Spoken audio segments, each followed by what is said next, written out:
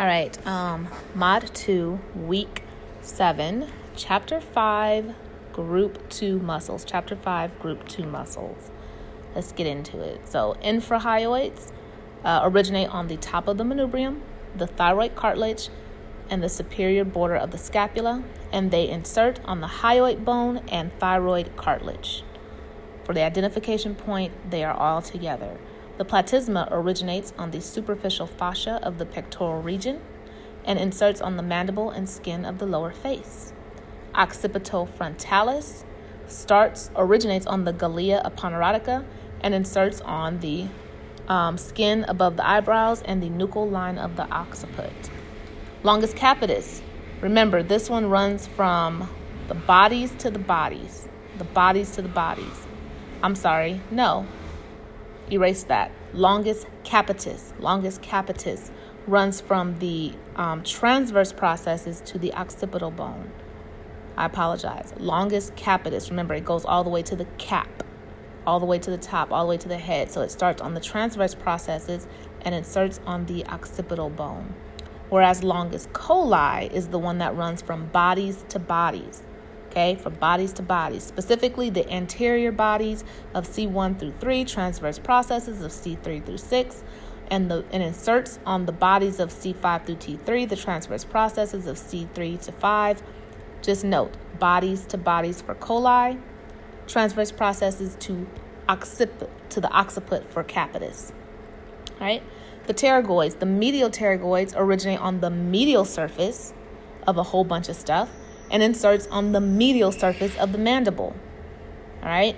Starts on the medial surface of a whole bunch of stuff, including the sphenoid bone, the maxilla, all that stuff, and inserts on the medial surface of the mandible near its angle. All right? Lateral pterygoid originates on, again, a whole bunch of stuff, the greater wing of the sphenoid, but notice it starts on the lateral surface of the lateral pterygoid plate. The lateral surface of the lateral pterygoid plate. And it inserts on the TMJ, on the articular disc and capsule of the TMJ. Right? Going back to the action, so the infrahyoids are below the hyoid bone. Infrahyoid, below the hyoid bone. They depress the hyoid bone and the thyroid cartilage. The platysma tenses the skin of the neck, depresses the mandible, and draws down the corners of the mouth. The occipitofrontalis raises the eyebrows. It also anchors and retracts the galea aponeurotica. Medial pterygoids and the lateral pterygoids both laterally deviate the mandible and protract the mandible. Lateral deviation of the mandible and protraction of the mandible. If it helps, protract, pterygoid starts with the P. Protract starts with the P. All right, and remember, medial mirrors masseter. So the medial looks just like the masseter, but on the inside of the mandible, so it also elevates the mandible. All right? Longus capitis and longus coli are both regular neck muscles, and they're on the front, so they're going to flex the neck, they're going to side bend the neck, and they are going to ipsilaterally rotate the neck. And finally, remember for the pictures, for the infrahyoids, you need to be able to identify them. And what you know is that sternohyoid starts on the sternum and goes up to the hyoid bone.